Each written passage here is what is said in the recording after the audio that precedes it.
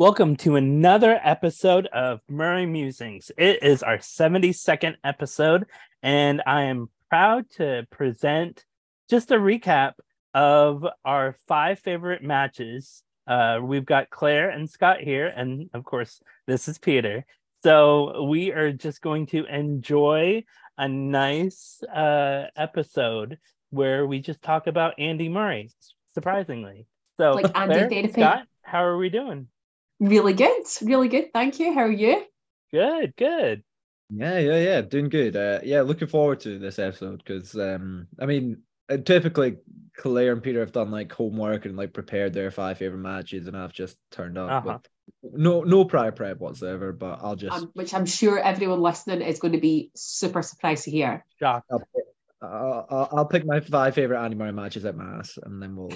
Yeah, in the intro, I was about to say Claire and I were probably going to have our optimistic ones, and surely one of your favorites, as I'm sure you've said we all know what it's going to be. It's going to be an Australian Open defeat, which 2012. I mean, if you want to like nix that and talk about like any other match, I'll be happy to hear it. I love it. I mean, I knew as soon as I mentioned doing this one that I knew, Scott, you would do at least one loss, and it would be the 2012 Australian Open semi-final. I'm already giving it away before we've even started.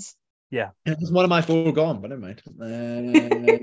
One of your 5. One of my 5. Sorry, yeah. Yeah, well, cool. How about we just give you 4, and we'll talk about 5. Oh sure. I mean, and how? Limit your talking time. No, I'm kidding.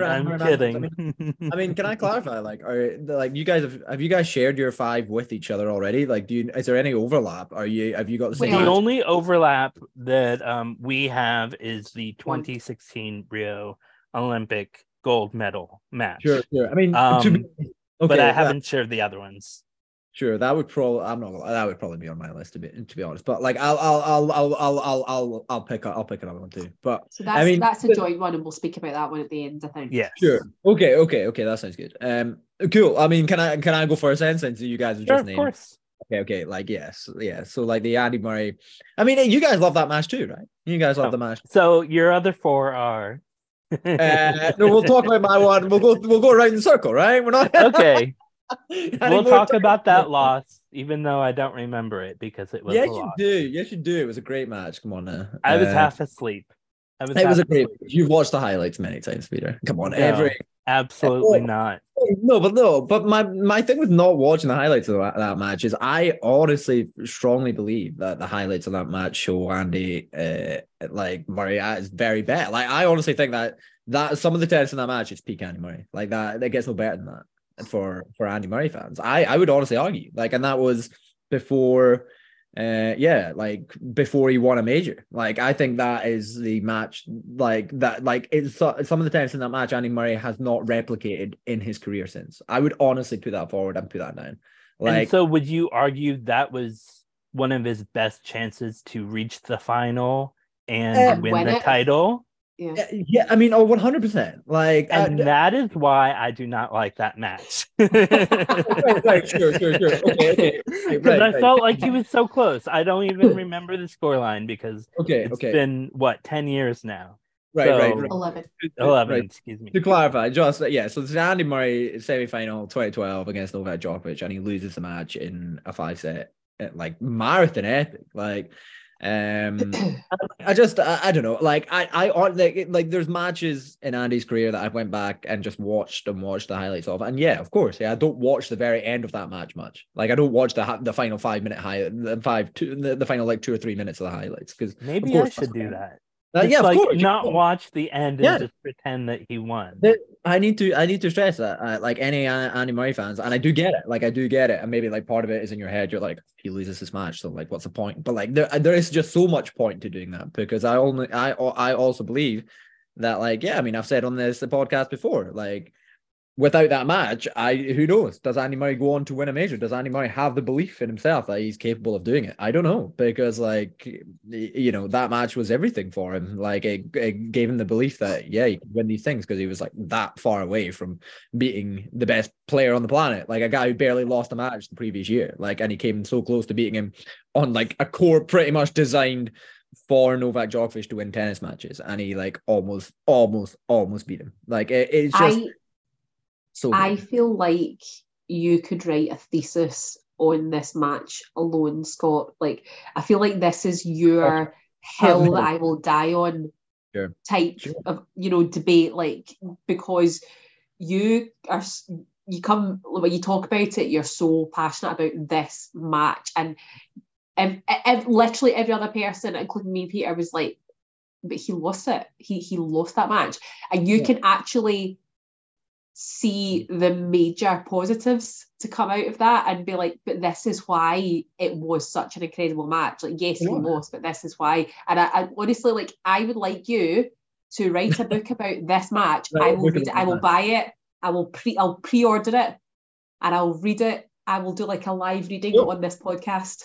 At the very least, I'll write like I'll write some sort of an article for it or something like that. Write something for Popcorn Tennis about Popcorn Tennis. Go check out, guys. Popcorn Tennis if you haven't already. But I mean, yeah. I mean, absolutely. And I think I don't know. And again, I've said it on this on podcast before in the early episodes of Murray Musings. Like, I mean, I think yeah. Like, I also think it gets overshadowed majorly, obviously, by the final, like the final match of that tournament when Djokovic plays Nadal in that like 6 hour marathon match, like, and you know, I would argue that Andy's match was a better match against Novak. Like, Andy played a fresher Novak and took him as far as Nadal did too, and almost beat him. Like, so like you could argue that Andy did better against Novak Djokovic in that tournament than Rafael Nadal did. Like, you could 100% make a case for that. Like, I'm gonna come out and slate Rafael Nadal in this episode. Rafael Nadal, like, hey, Nadal fans, listen. Nadal hey, come on. Nadal should have won that match. Nadal should have won that tournament. He came out on a court against Novak Djokovic after Novak fucking like dragged himself over the line against Andy Murray in 5 hours and couldn't get the job done. Like, he couldn't get the job done. Like, did he? Did he win that tournament? No, he didn't. Like, he should have done it. Am I wrong, Peter? Peter, I know you're a big Nadal fan. Like, am I wrong? The thing is, Novak has a chokehold on the Australian Open for some reason. And I don't know what magic water, like, he drank, like, if he swam, like, in the Great Barrier Reef, like, before 2008 or something. But he seriously, like, has not lost a horrible match there in more than a decade, and it's ridiculous. Right, it's true. And I'm tired of it. I'm tired of it. That was in very early stages of dominant Novak. Like, that was in very, very early stages of dominant Novak. Oh my God, right, okay. See, for a second there, Scott, I thought you said Dominic Novak, and I was like, who the fuck is that?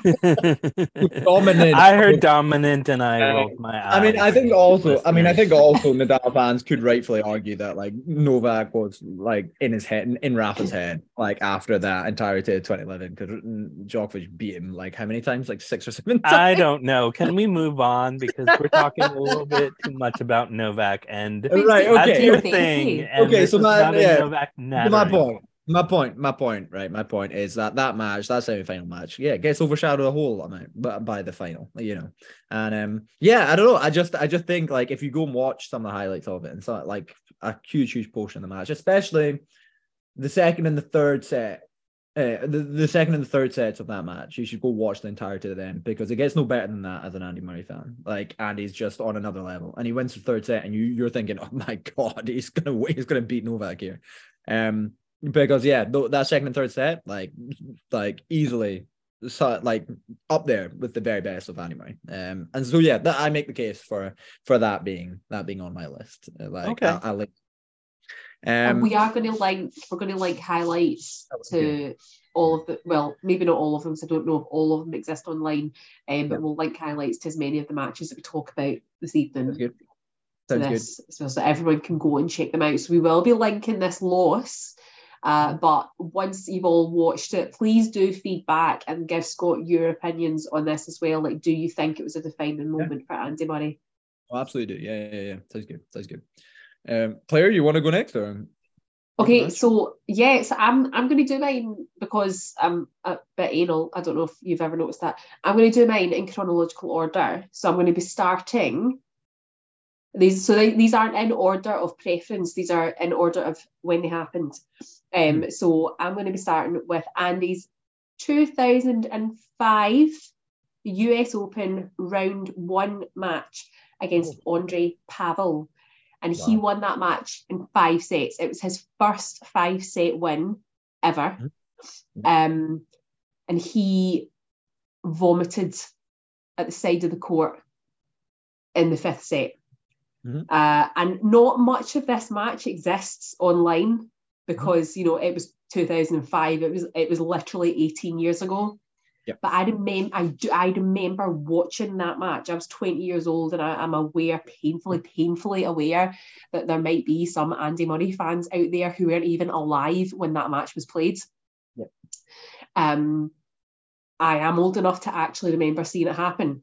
And I can't remember where I watched it, like what channel it was on, but there are hardly any highlights of this match online, which I think is a travesty because, one, you'll need to see Andy Murray vomit at the side of the court. There are some photographs which are spectacular. Peter actually asked me if it had been faked. It had not. But Andy, I wondered if it had been faked. Let's talk about that in detail because it looked like the Gatorade or whatever was just like just like liquids out of his, like mouth, and it was just so disgustingly like horror show that I'm like, are you serious? Is that real? And apologies, but I don't remember that match, and that was a while ago.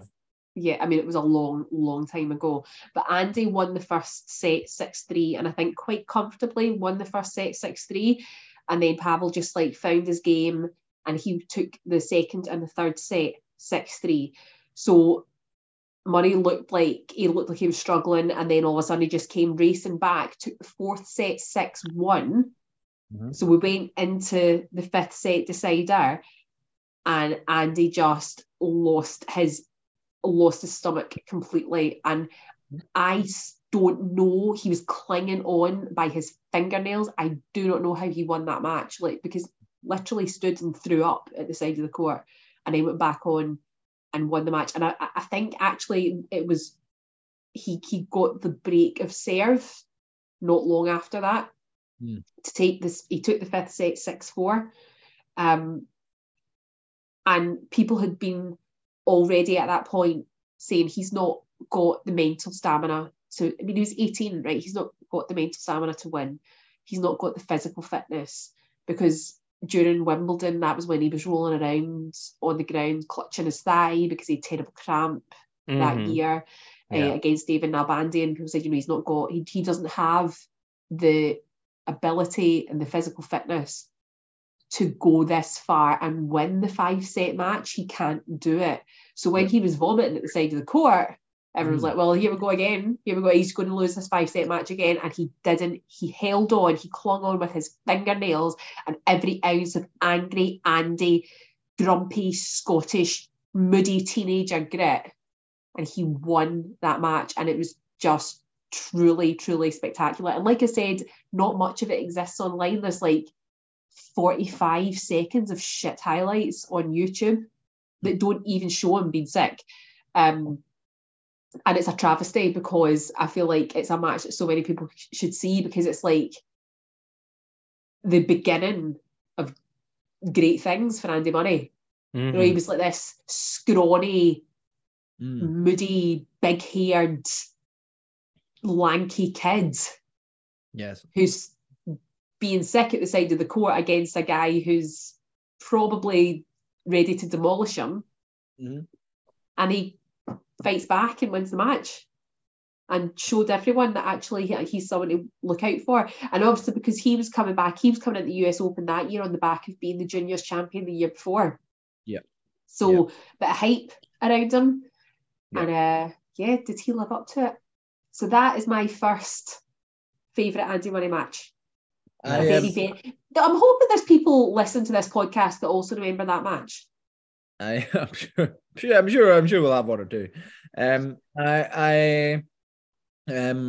So that's obviously like, yeah, the early, and you touched on it there about, you know, when people are like, oh, this is Andy again, like, you know, for you know, fitness not as it should be, and you know, as you say, like, this is, you know, it's when he's a scrawny, lanky kid, and it kind of reminds me, like, you know, I'm not sure if I think maybe we've talked about it off the podcast before, and it kind of reminds me of what he says in his kind of documentary about that kind of time of his career, when he's and he talks about like the media criticism of him, and he's like, a lot of people were saying, you know, a lot of the media were saying, you know, you know, he's not fit enough, he's not, you know, he hasn't put in the work, he can't, you know, do this. And I remember watching like that clip, because I went back and watched that quite recently on YouTube, like the clip of Andy being like, you know, the media, oh, we're always criticizing me, and we're always saying these things, and we're always, you know, and it was a comment in the it was a comment in the YouTube comments that said that we're touching on that. It was like, a lot of people automatically assume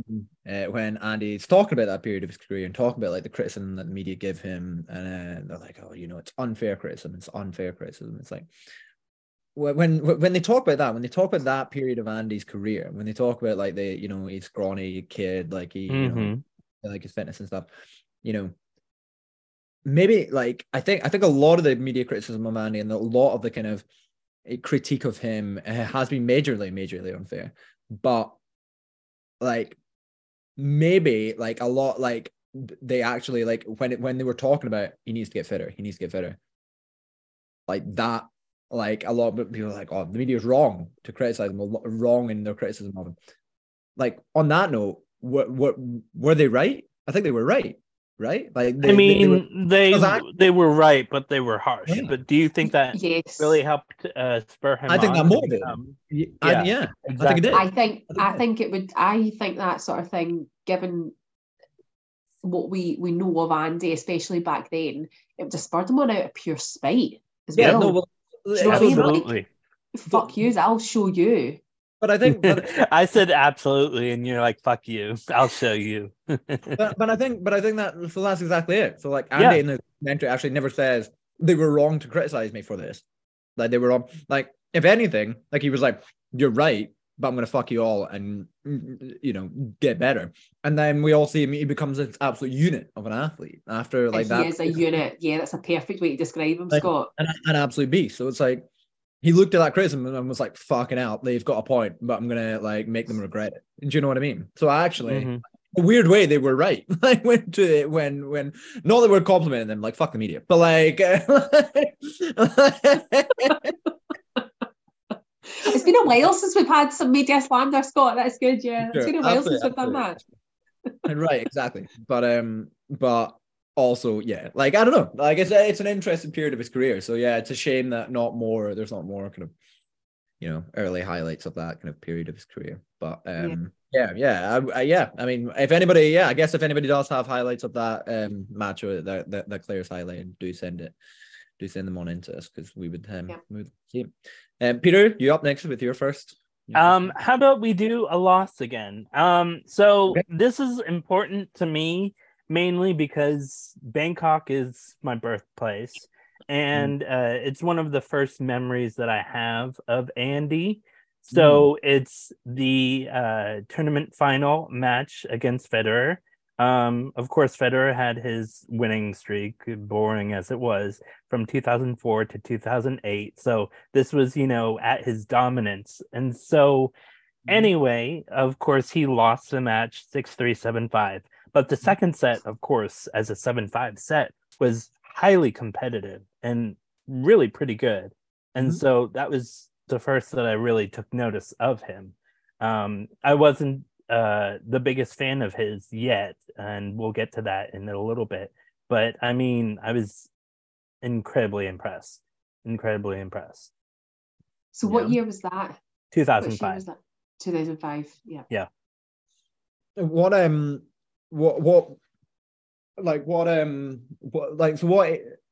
was he in 2005 then? Because that's both of you kind of like top. He was 18. 18, right? Yeah. And it was just like an 18-year-old taking Federer to that length of a match, yep. and that like really kind of highlighted him to you. That's really Mhm. interesting. Yeah. Yeah, and I mean, Federer really was coming into his dominant era, wasn't he? Like he won Wimbledon in 2005, didn't he? I don't know. I Did he mean, win Wimbledon in maybe 2005? that sounds right. Yeah. And it sounds probable, doesn't it? I'm obviously just going to Google and check. I feel bad that yeah. I'm just like not the biggest tennis analyst anymore because like it just seeps out of my brain. I'm just like, it's Federer. He probably won Yeah. it. Yeah, Yeah. he did. He beat Andy Roddick. Yep. Actually, I knew that because this is a bit of a sorry guys, bit of a segue, surprise. But we had a quiz in my work a couple of years ago. It was like it was definitely, I think it was pre-COVID. So it was like the Christmas quiz. There was a sports round, and one of the questions was, what year did this happen? And it was Roger Federer won Wimbledon, Liverpool won the Champions League, and something else. And I said it's 2005. It's 2005. And I was spoken down to and told that in no uncertain circumstances, I was wrong, and it was 2012. Oh, okay. And not 2009. Okay. And it was 2012.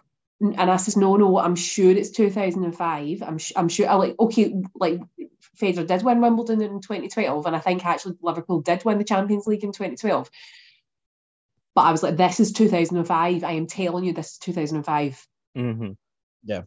No, yeah. Claire, you are incorrect. Oh, turns out I was fucking right. And it was 2005, so I did know that. I did know Roger won Wimbledon 2005. Anyway, back to the tennis. Okay.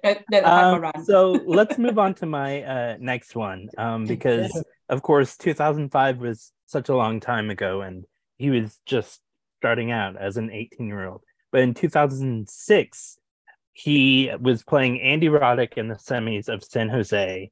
That was when I was kind of into Andy Roddick, and so I was like, oh, okay, who's this kid? He's played before, I've seen him. But then when he won the tournament match against Leighton Hewitt is when I fell in love with him, and I've said this on the podcast numerous times. And I mean, he hugged and kissed Kim right after he won, and that was what enamored me to him. And I'm like, this is a good kid. This is a kid that's been raised right by his mom. And like, I was a fan ever since. I've been a fan ever since, excuse me.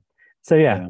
I'm getting a little emotional because it's so heartwarming, and it's just so Andy. So yeah. Anyway. It's a moment that's like still shown like kind of widely around, like in like kind of old highlight videos of Andy's career. And because it's like a kind of it's like the win that kind of like really kind of it's like, oh, here's he's really he's coming into his own, and it's well, that was his first title as well, wasn't it? It was. Yeah. So it was really cute, and it's I don't know. I would encourage everyone to go watch the kind of little kind of interview that they do on the court with Andy when Andy talks about Kim as well, because I think there's a really cute bit where like she says that she like took time off work, but like no, she took time off school. She told our school that she was like had a sickness bug. That's right.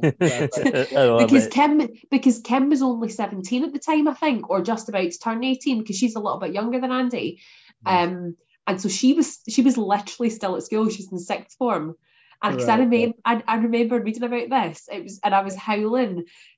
She said that she was off school. She told her school she was poorly, and then she was all over the papers the next morning because Andy went up to her after his match win, which is it's so cute. I mean, I would totally take a ripping from my teachers for that, to be honest. Yeah, absolutely. Absolutely. Do you know what? Actually, just stuff I'm not coming back at all. I've made it now. For sure. I'm gonna be touring just like Morgan Riddle, like just with Taylor Fritz, Fritz's girlfriend. Valid. If I had that life, woo. Anyway, let's move on. Okay, Scott, what's your second one? Or should I go? I don't know if this is on anybody else's list. I don't know if you guys have it on your list. It's the Andy Murray versus Rafa Nadal Tokyo match. You guys have no, Scott, that's one of mine, and I put that It's in one our of group my chat. favorites, but not my top 5. Because he demolished him. Can I What was steal the it from you? scoreline again? No, Can I- you can't steal it. Can I steal that from you? No, you can't. So Okay, we can do it. We can do it jointly. Yeah. We can do it Okay, jointly. okay. I'll come back to that in a minute. Then can I go for another one? Because Yeah. I don't think. My problem, and I think the reason that I have a lot of like these matches that like, so I'll go with Andy versus Roger at the Australian Open 20. No, don't say 2013 Australian Open, Scott. I'll literally put all of this into our group chat. How about y'all talk about them together? Yeah, let's do them jointly. Yeah, Scott. okay. So let's do that one then. Let's talk about Japan, like, because I have to do it. Like I said, you want to talk about the Tokyo match? Yes, let's talk about Japan. Tokyo. Yeah, okay, let's 2011. This was like I think in their previous 3 meetings, I can't remember if they were semi-finals or if there was a final involved, but Rafa had beaten Andy each time. So there was like pressure on him going into this match. I say pressure on him, like he was definitely the underdog. Yep. It was 100% expected that he was going to lose this match against Rafa. Yep. And he lost the first set, 6-3. Yes. He didn't play it amazing in the first set. Like he was okay, but Rafa was definitely dominating. And it was like, if it continues like this, we're looking at it's over in 2 sets. Mm-hmm. Andy came back in the second set, got double break, 1-6-2, played some really, really brilliant tennis. Yeah, his backhand was amazing. It was incredible. Like he was like a different player than he had been in the first set. Rafa couldn't get anywhere near him. And then the third set, I think Andy played what is arguably the most perfect set of tennis he's ever played in his career when he beat Rafa 6-love. Yep. Yes. Fair. Yeah. It was just spectacular. I think it's also a good match again because, like, I mean, it's the second of my matches that I picked. It's pre major winning, like, and it's before Andy ever won a major. It's before Andy won, an Olympic gold or anything like that. So, it's before all of that, and that's all like still to come for him. So, like, again, it was as though, like, he was looking for these kind of wins that would help him kind of spur him on to believe that he could replicate that at a major or a kind of, on a bigger stage. And like, Nadal,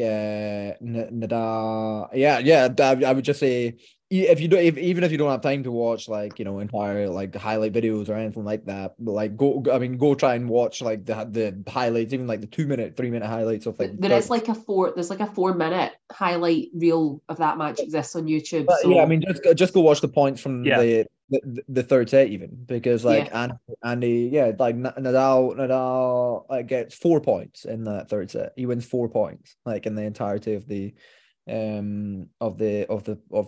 third set, which is insane, right? Like against Rafael Nadal, it's absolutely nuts. Like he wins, he literally struggles to win points against Andy because Andy's like Peter's right, like his backhand in that match is like a I'm pretty sure the comments on it is like, oh, it's like a laser beam because he just and you've never seen a backhand go so straight, like directly through the court. Like, and Nadal's just like struggling around, like flopping around, like trying to get it.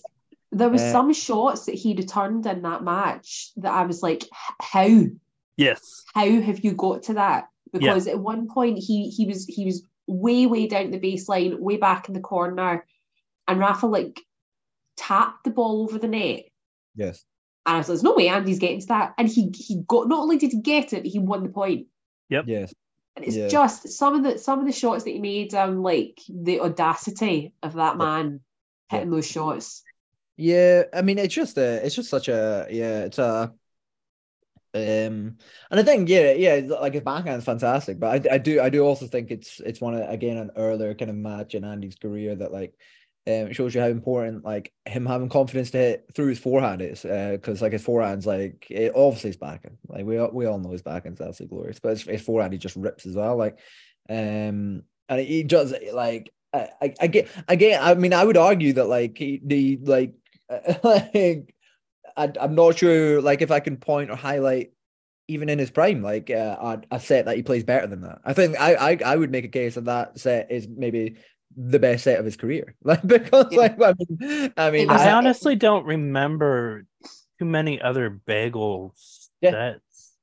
Yeah. I feel like he's given one or two like in the first round of a major. Yeah. Am I wrong? No. No. I feel like he's given one before. Yes. He has bageled before. Sure. But like, but not that clean. Not where he was moving Rafa Nadal around the court. Right, yeah, absolutely. And I just feel like I don't know. I don't know how I feel. I think he even comments after it on it though. I think Andy actually comments after though. He's like, I don't know if I'll ever play a set of tennis like that ever again. It was so technically perfect. And just absolutely crushes it. It's like I think that, and Nadal as well. Like I think the interview with him is great as well. It's hilarious as well. He's like, I couldn't do anything, no. I could do nothing, and it's like, well, dude, well, it was just on the shrine, but he just can't do anything. So like, it's just an absolutely outrageous match, and again, another one that you can go back to just rewatch when where you like just rewatch time and time again, just because it's so outrageous. So it's spectacular. Absolutely. I would definitely encourage Andy fans to check that one out. Claire, do you want to bring up the the other one then? Yes, because luckily for you, in my chronological order, this is the next one. 2013 Australian Open semi-final versus Roger Federer. 5 sets. Federer just refused to back down, and it was Andy's winning, Roger's winning, Andy's winning, Roger's winning. It was back and forth, exchanging sets. Yes. It was Andy's only win over Federer in a slam, which for me, I think is why it's so significant. Yep. Because when you think about like the length of their careers and the amount of times that they played each other, it's quite stunning, actually. That's the only win that Andy had over him in a major. Yeah. Like it's almost a little bit frustrating, but but I mean, we're talking about the greatest of all time. So we're talking about Roger Federer, so it's not the worst thing in the world to have lost to him so many times. There's nothing to be ashamed of, but it is nice to have that win over him. It's then just a shame that he didn't go on to win. But listen, we're not talking about that much. We're talking about the semi-final. But I mean, I think that again is a very good thing to briefly touch on. It's again, that's the reason that I feel like this match is overlooked so much, right? It's because neither of the players involved go on to win the tournament. So it's like, it's overlooked a wee bit because of that. And I would, I'd encourage Andy fans to go watch this specifically to look at this entire match. Yeah, this entire match exists online as well because it's 2013, so it's more recent. Go! I do need to see that one. I don't remember the last time I watched even highlights of it. Sure, go watch it, and it's a great match to watch for. To watch the footwork of Andy and Roger. Of course, Roger's, we all know how good Roger's footwork is. He moves around like a ballet dancer, everyone always says it. But Andy, and the way Andy moves on the court, like just watch his feet just for a few of the points, like because it's outrageous to watch. It's crazy, like amazing to watch, like the way that these two play. Like sometimes you think with some of the points it's on like fast forward, like somebody's fast forwarding it because both of them are just moving like so quickly. On the point, just we'll just have you like what the hell. It's also a great match to highlight, to say Roger was literally hanging on by the skin of his teeth, because realistically Andy probably should have won that match 3 sets, if not 4 sets. Like the fact I do remember that. Because second set and fourth set went to tie breaks. Roger won the tie breaks. So it was 6-4. 6-7, 6-3, 6-7, 6-2. I was so tired. I was not happy. You could argue, you could make a case that Andy had been a little bit more kind of foot on the gas. Like he might have had enough gas left to win it sooner. and everything. Yes, I would agree, but I would still encourage Andy fans to go check it out for sure. Yes. Yes, very much so. Especially if, they vaguely remember it because they were like half asleep. Yes, absolutely. We're talking about Yeah, Australian of course. Open time. For Yeah, sure. it was like 3 o'clock in the morning or something. For sure. Peter, you wanna go for another match? Let's talk about another Andy Murray win against Roger Federer. Of course, coming on the heels of his loss at Wimbledon, he wins the gold medal match in London at Wimbledon, 6-2, 6-1, 6-4.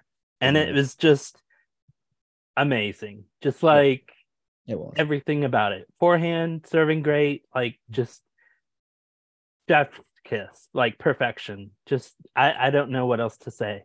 And well, finally, I'll just quickly say when he hugged that kid, like when he was holding the flag and everything, like that just sealed the deal. It was just perfect. Like gold medal, like everything about it, just perfect. No notes. Yeah.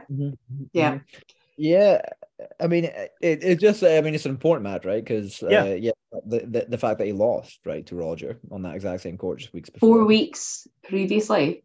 Yeah, so yeah, I mean, you could unpack the mental baggage there. You could unpack so much. You could like talk about the fact that what you could also analyze why he won the match because it was a very different crowd. Yeah, do you know, Scott, that's just exactly what I was thinking. The crowd is so different because even although in the Wimbledon final, Andy was the Brit and they made it to the final for the first time. This is like freaking Fred Perry or something. Yeah. It's still Wimbledon. Yeah. And it was still a very Roger Federer-esque crowd. Yep. Because it wasn't until after that match when Andy cried, making his speech, that the majority of people started going, oh God, actually this guy's really great. Yep. So it was after that I think other people really started backing him. So it was a very, very different crowd. And a lot of people said that, I mean, it's the Olympics, so it is totally different anyway. It's nothing like the Wimbledon crowd. But a lot of people are saying that Andy said it was very much like a Davis Cup type crowd. Yes. Yeah.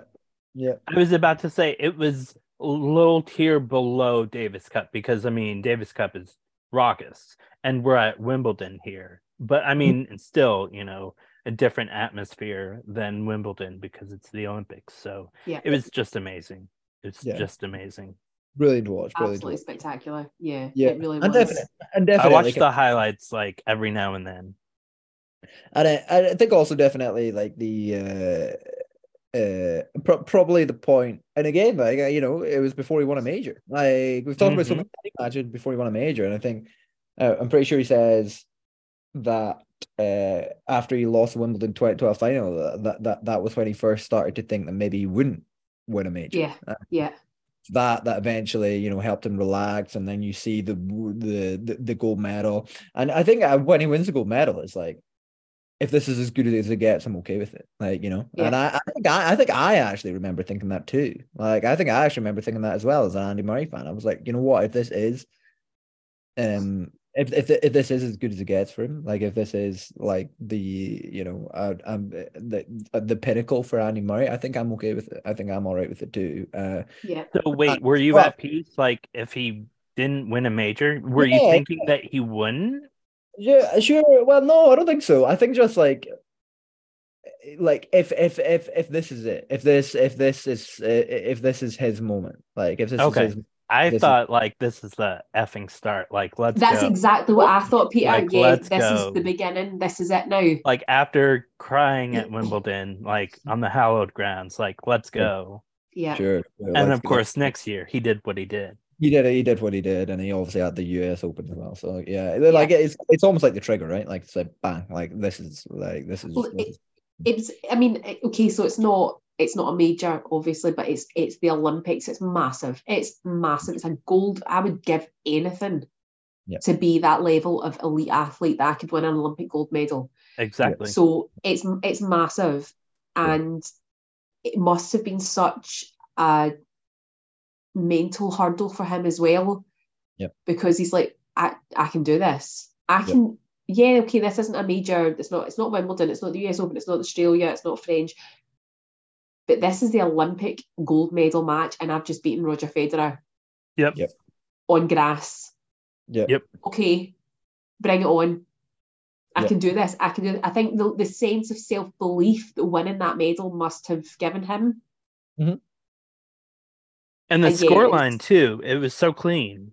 Yeah, convincing. Yeah. Yeah. It was. It was a very. Yeah, it was such a kind of cathartic kind of win, right? Like it's a win that everyone thinks back to. It's like, oh, it's just such a. My friends and I were in Belfast on my head weekends, mm-hmm. and we were waiting on our flight back to Glasgow, and the flight was delayed. And I've never been more thankful for a delayed flight because we were able. Everyone was crowded around watching this match on BBC iPlayer on my phone. So you're talking like tiny little screen. Mm-hmm. There was like 30 people crowded around where we were sitting watching this match. Yeah, I love the story. You've told it before, but I can hear it again. Go ahead. Like the amazing. Sheer joy, screaming delight. What a time to have your flight delayed, because if our flight had been on time, we would have been in the air when he won that match. Wouldn't have seen it. So I would have been like, stop the plane. Yeah, you're going to have to do an emergency landing in the Irish Sea. I mean, like from Belfast to Glasgow, the flight's like 25 minutes. It's not like you're in the air for that long. But we would have missed it. We would have missed the final game. So yeah, I feel like so many Andy fans have bizarre stories of how they watch certain moments in certain matches and certain kind of highlight moments. Is it? Am I going again? I've got a match. But actually, do you know what? I think I'm going to go first, because I don't trust you not to steal one of mine. Well, I've got another loss, so you go first. Go. Okay, mine is definitely a win. So okay. Mine is still 2013, and it's the quarter final at Wimbledon against Fernando Verdasco. Mm-hmm. And this one for me was like, this is massive, because I was heavily pregnant and I thought I was going to give birth at least 3 times when I watched this match. It was highly stressful, 5 sets. Andy lost the first 2 sets. He lost the first set 4-6, the second set 3-6. I thought, this is it. Like, I had gone into Wimbledon 2013 and I was like, this man is winning Wimbledon this year. As I say, every tournament he plays, obviously every year, but it's one of those things, you roll the dice, you're going to get it right at least once. And so I was convinced 2013 was Andy's year. He'd been playing so well in the build-up. He'd obviously won the Olympics the year before. He'd won the US Open. This was it. This was happening. He was winning Wimbledon this year. And then Fernando Verdasco comes in and has the audacity to beat him in the first 2 sets. And I was like, this can't be happening. This isn't good. And then Andy just decided, back. I'm not losing this match. I'm not losing this tournament. This is not how the story is going to be written. This is not how it's going to happen. And he won the 3rd set 6-1, the 4th set 6-4. Okay. And the 5th set was an absolute nail biter, 7-5. Yep. And I screamed so loudly. He could have just handed him the trophy there and then. After that match, as far as I was concerned, that was it. Andy Murray had just won Wimbledon. And I also almost had to go to the hospital to get my blood pressure checked. So that is my Andy Murray almost made me give birth early story. I love it. What a match. What did you guys think of that match?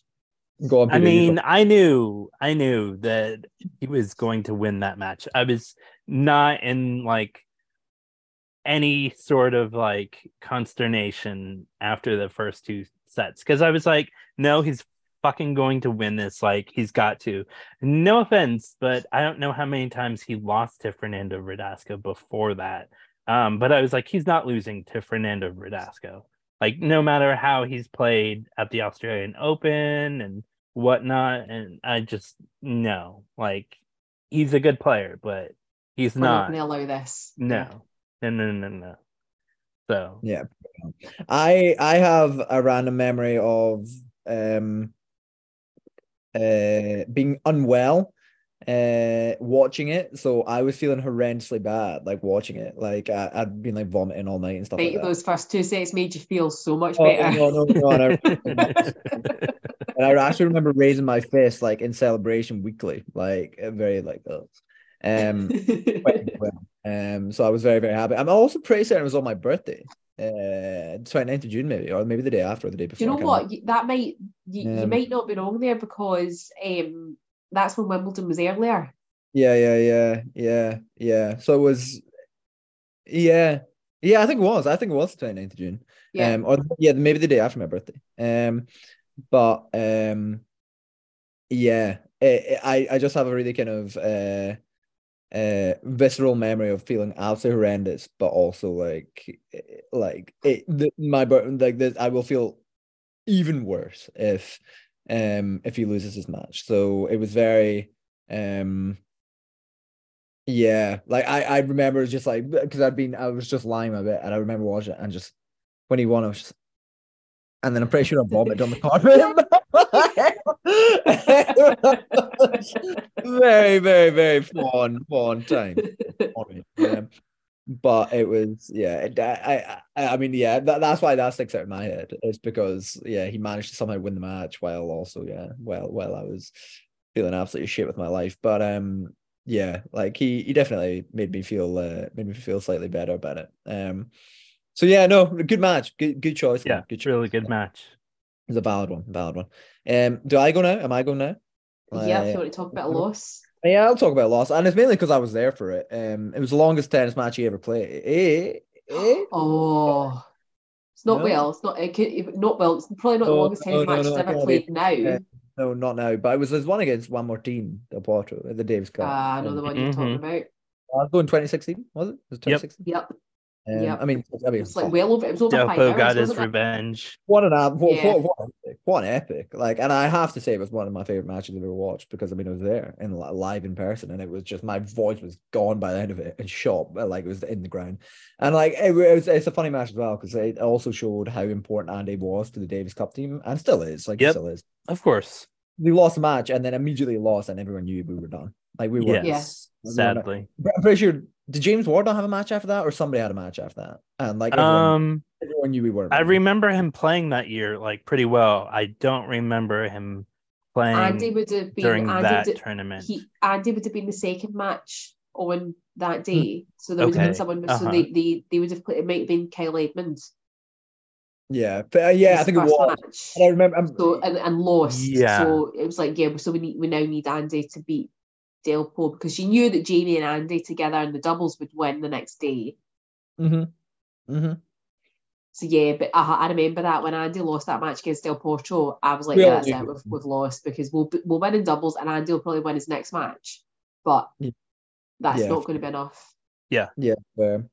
I remember that so well because I was in Dallas and I was with my friends and they wanted me to like go somewhere and like do something, and I'm like, but wait, this is like Del Potro versus Andy, and we'll get to one of my favorite matches.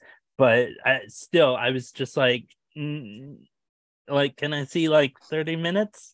And they were like, okay, we'll give you 30 minutes. And it went on a little bit longer than 30 minutes. So like I stayed there like at the TV, like just like looking and hoping for a win. And I mean, I'm glad I didn't see the end of it at the time. But yeah.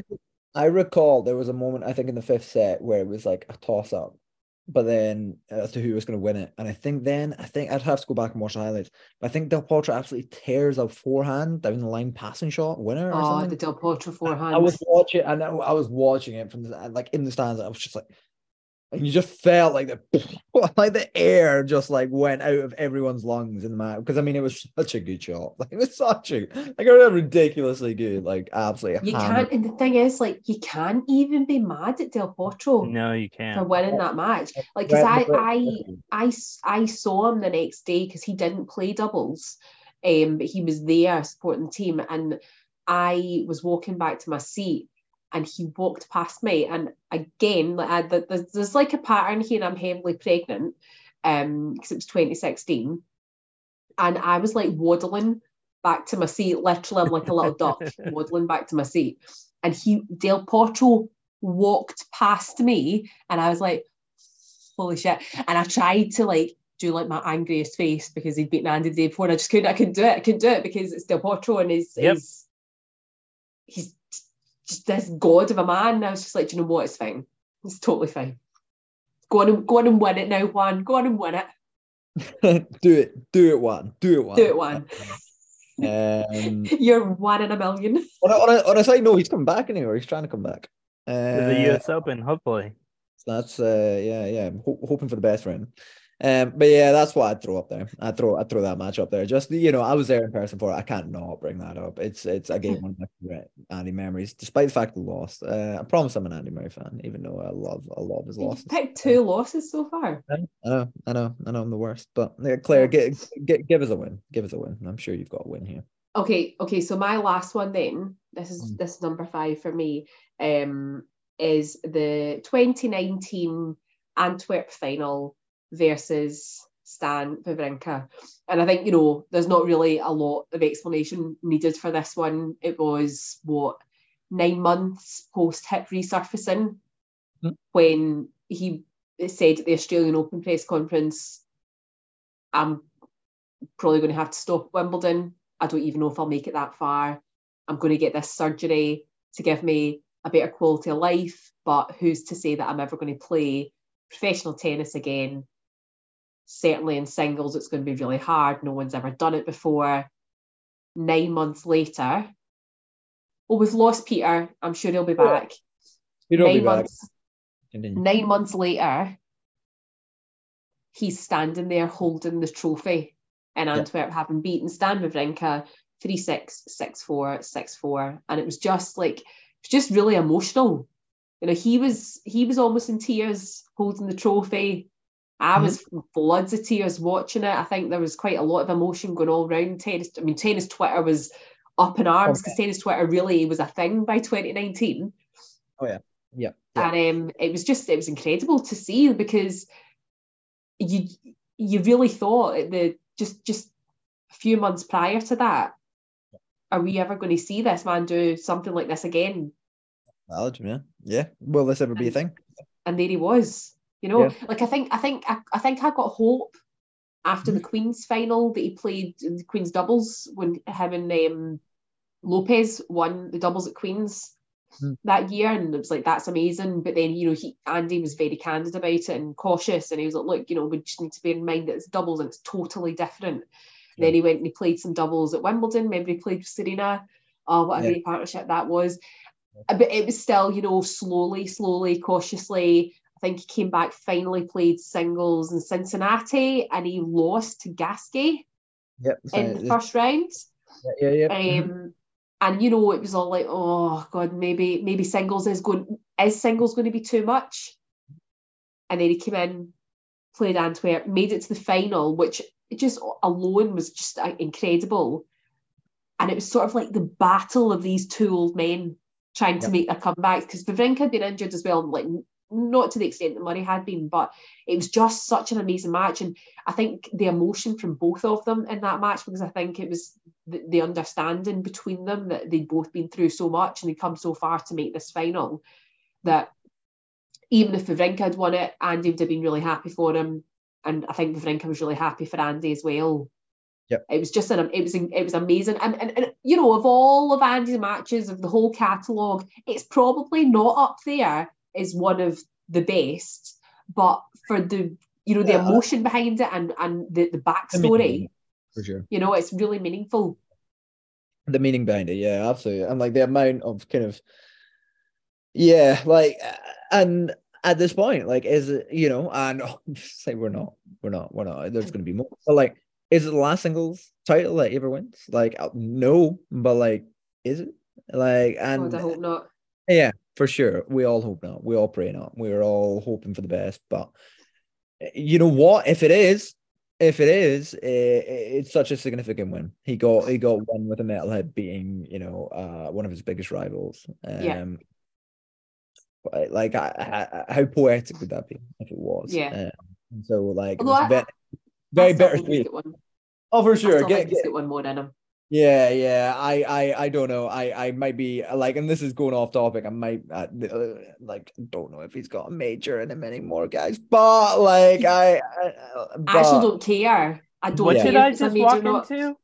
We're just talking about so Peter's back, everyone. No, you just missed me getting all emotional talking about Antwerp and Andy's win over Stan Wawrinka in 2019. It's kind of led us to having a bit of nostalgia, and like if that is the last ever trophy that he wins, then at least he won it with a metal hip, and there's still a great backstory to it. And now we're saying like. And you walked into me doubting if he's got a major left in him, Peter. Yeah. Like, Peter, doubting Thomas. Are we shocked? Peter, are you gonna come out and tell me that he's got a Grand Slam, that our man has a Grand Slam left in him? I'm not gonna say that. I'm not gonna be pessimistic. No, so you're being optimistic. You're saying that he's got a major, that he's gonna win one. I think he could. Anyone could win a major. Anyone. Okay. Casper Ruud, anyone. Oh, let's not go too far. Let's not go too far.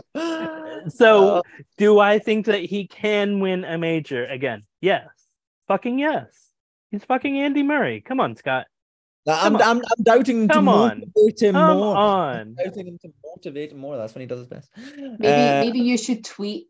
Just like don't tag him in it, Scott, but just like tweet something about how. Look, guys, sorry. See if he sees it and replies to you, and he's like, "Do you know what? Fuck you, Scott. I'm definitely." I've got a fucking metal hip. Scott, I do know. Well, it's fair, guys. You know how you've got that relationship with him. Andy doesn't see everyone's tweets, guys. Just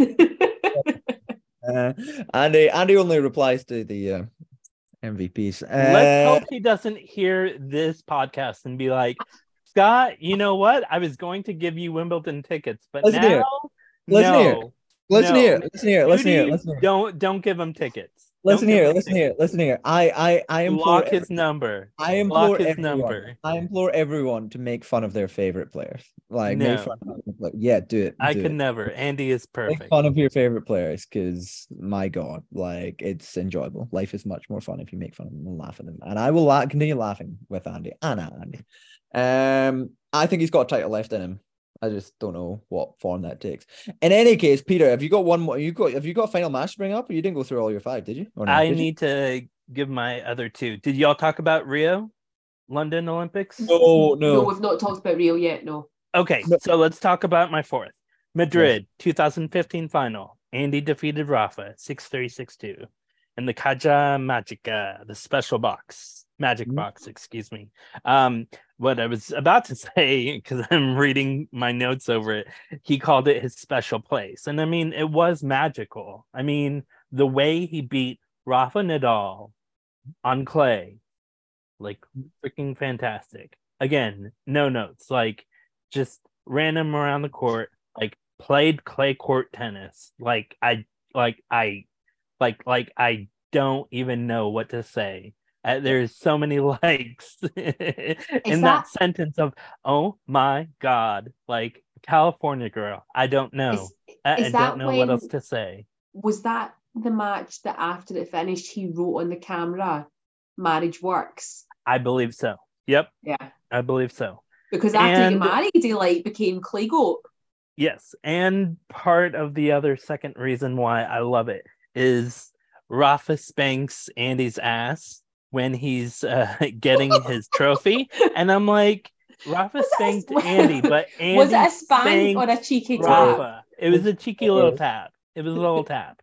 It was like, good boy, you won. Like, you beat me on clay. Aren't you a clever boy? Yeah. That's actually a really valid pick, actually, Peter. I kind of wish I had thought that. Maybe I would have if I'd done. Maybe if you actually focused on a lot of his wins over his losses, you'd be a different person. I think none of us have brought up his Wimbledon wins, and Jesus. Well, see, this is the thing. Like, I feel like the Wimbledon wins, the US Open wins, the big obvious ones, aren't they? Exactly. Yeah. You know, obviously they're amazing matches. Obviously we love those matches, but this is why it's nice to like kind of delve a little bit further back and have a look at the matches that got him there. Yeah, no, I would agree. You know? I would agree. Yeah, no, 100%, 100%. So yeah, like I guess we move on to the match on all of our list, right? Is Rio, The right? big one, Rio. Rio. I think everyone loves everyone. Like no anime fan doesn't have Rio, right? Like I would imagine. Like no, I don't think any anime fan doesn't have Rio in the final. I mean, I think you'd be hard pushed to find someone who wouldn't include that in their Yeah. list. I don't know. It's just such a. I mean, where do you start, right? Like it's interesting as well because it's best of 5, right? So yeah, and it was actually only went 4. So it's interesting that a tennis match that didn't go to the absolute limit, I suppose. Yeah. In the grand scheme of things, like it ends up on something. But I think it's just because the quality of tennis was so good. It was incredible. Yeah, and I mean, the sets that bookended it, you know, the first set and the fourth set were so close. Yes. They were so close. Both of those sets 7-5 in Murray's favour. Mm-hmm. But it could have gone either way. Either way, yep. It was incredible. The battle between them and the hug at the end. Mm-hmm. It's just, it really is one of my most favourite, most stressful, most loved tennis matches I've ever watched with Andy. The adrenaline, sorry to interrupt, you're exactly right. Like, most favorite, the adrenaline that I had, like, coursing through my veins at every single shot was ridiculous. Yeah. Ridiculous. Yeah. It was insane. And it was I don't even know what time it was over here watching it, because obviously Brazil's, I'm not sure how many hours behind, but I know it was very, very, very late. It was possibly around midnight UK time. Okay. Maybe even into the wee small hours. And I was, and again, it comes no surprise to y'all because this only ever seems to happen that they have these massive matches when I'm pregnant. I was pregnant in my bed, watching on my iPad, stressed out my head. Like it was just like, I was stressed for this match. Yeah, Andy brings a lot of pregnancy memories for you. It really does, yeah. Correlation here. Honeymoon, when he won Wimbledon, pregnancy, pregnant when he won Wimbledon again. But yeah, I don't know. It's just such a, and I think it's also one of the things where it's like Del Potro also speaks so highly of that tournament too, which I think it's such a nice thing. Like Del Potro, I think has came to terms with the fact that like an Olympic silver medal is still a huge thing for him. So I think and you know, leveled up from the previous Olympics because Del Potro got bronze in 2012 because he beat Djokovic, didn't he, in the bronze medal match? Yep. And then gets the silver. Yeah. Who knows? Who knows? Maybe Delpo's going to pull his shit back together for Paris and go for the gold, go for the trifecta. No, Andy's gonna three-peat because we're not talking about that other match. So 3 Olympic gold medals in a row. In a row. Oh yeah, okay, because Tokyo never happened. Yeah. Yeah, that's quite right, actually. Quite right. But yeah, I don't know. It's such a good match to like, end this with as well because it's, I don't know, it's such a kind of highlight for all of us, and it kind of brings all Andy Murray fans kind of together and kind of, you know, we all still go by, and I think the hug and exchange of the net is just yes, I was just about to say, like, it was just so wholesome. Yeah. I mean, I actually would give good money to get a Delpo hug like that. I would pay good money just to be like, just hug me the way you hugged Andy Murray for like 3 seconds. It's fine. Like that's all I need, and I will pay you money. Yeah, I think we all would. Yeah. We would all Andy Murray hug because I think, I don't know, it's just, Yeah, I don't know. It gets me like it's an emotional, meaningful match for all Andy Murray fans, and I think obviously, yeah, you're right. We all talk about the Wimbledon wins and the U.S. Open wins, but the Olympics is our thing. Yep. It's and the achievement behind it is, to actually defend that gold medal. Yep. It's massive. No, he did something that no male tennis singles player. That's what I have in my notes. I was about to say male player. Male player. Uh-huh. Good. To give me to put it. I'm not gonna get corrected. No. Right. I know. You're aware. But yeah, I don't know. It's just it's a huge thing, and Roger Federer never got an Olympic gold medal. Novak Djokovic doesn't have a gold medal. Nope. No. So Novak doesn't? Roger doesn't have Olympic singles gold. Roger doesn't have Olympic singles gold. Uh-huh. I think Novak doesn't have an Olympic medal at all. So, does he not have a bronze? No, because he lost. No, I don't think he does. Not get one in 2008 or something. In Beijing. Might be wrong. Did he not get bronze in 2008 or something? Am I wrong? That actually sounds like that might be right. I don't know. I think he got bronze in 2008. Talk amongst yourselves while I check this. I was about to say. I think this might be right, actually. He got bronze in 2008. I don't even know who he played. He lost to. He lost to. Was it Karen? Did he lose to Carreno Busta? In Tokyo. Yes. That was a good match. And obviously he lost to. He did get bronze. Yeah, he did get bronze. He beat James Blake. Yeah. I'm not sure why I just randomly remember, because I was about to be like, oh, Novak has no medals. Yeah, no. That as soon as you said that, it's like, actually, yeah, that's right. Yeah. I think immediately you guys were going to be like, no, he lost in the bronze medal match in the because that was the year Rafa got gold, didn't he? In 2008. Yeah. Yeah.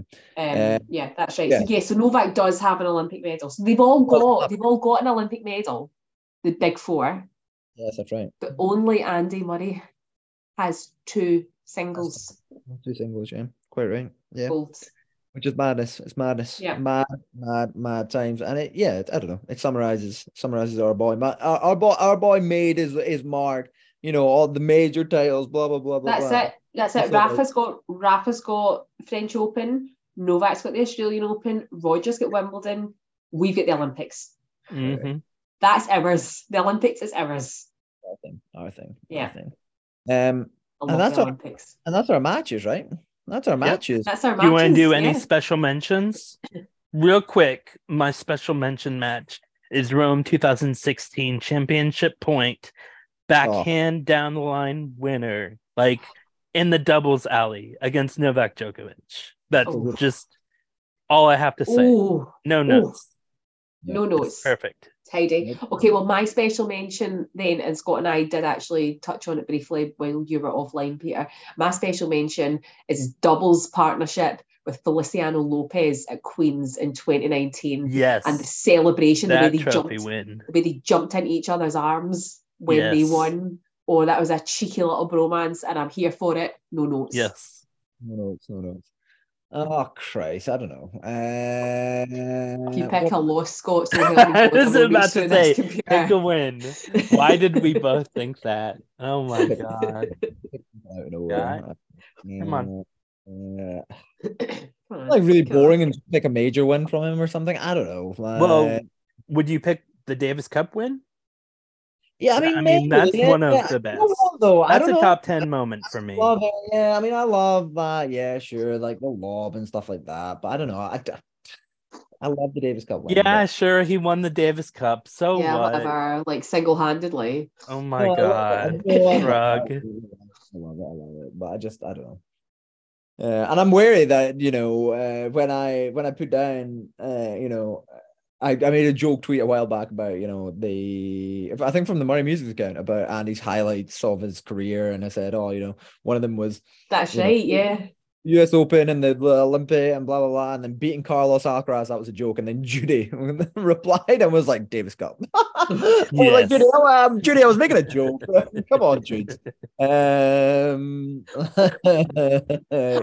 Come on, Jude. I think she even said Judy Davis was Cup, not. period. Yeah. Judy was not going to miss She was like, you. I see your joke, but I'm unamused still. So yeah, I see your joke and I raise you.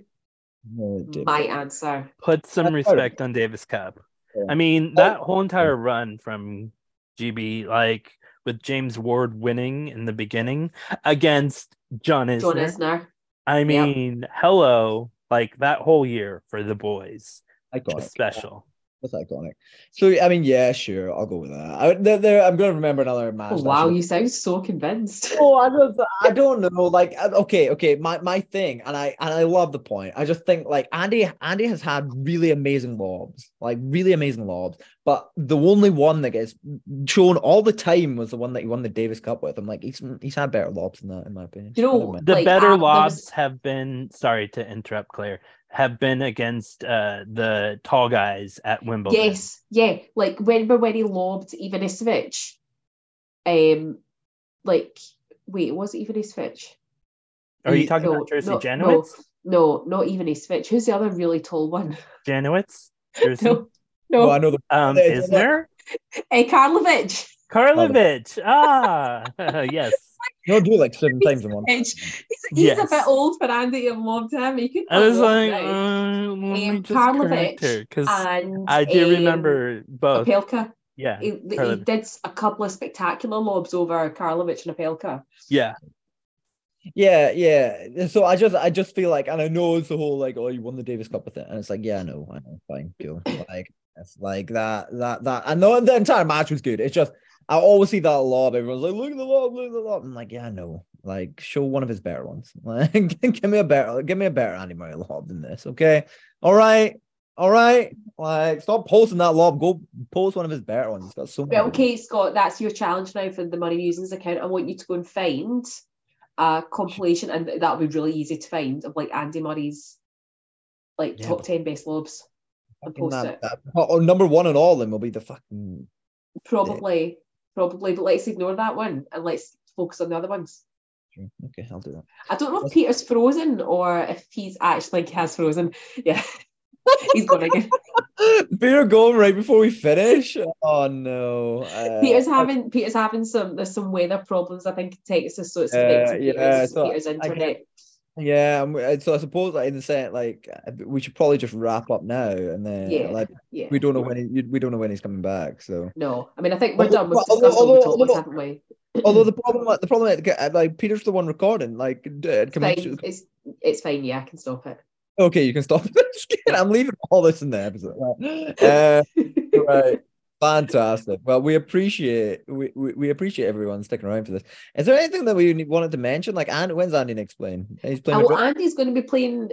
Well, he should be hopefully playing next week in Madrid. I think the tournament starts on Wednesday, the 26th, and we are hopefully going to do a preview episode with Jack Edward from On the Line podcast on Tuesday once the draw is out. So you're going to be bombarded with us over the next 6 days or so.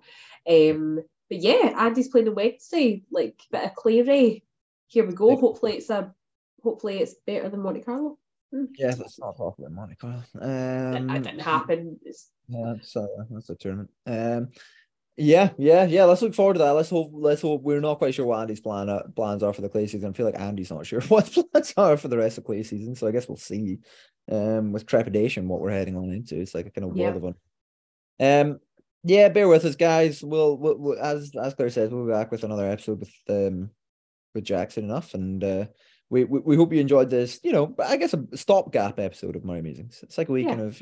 Let's just chat. A little bit of therapy. Let's just chat good Andy Mems, and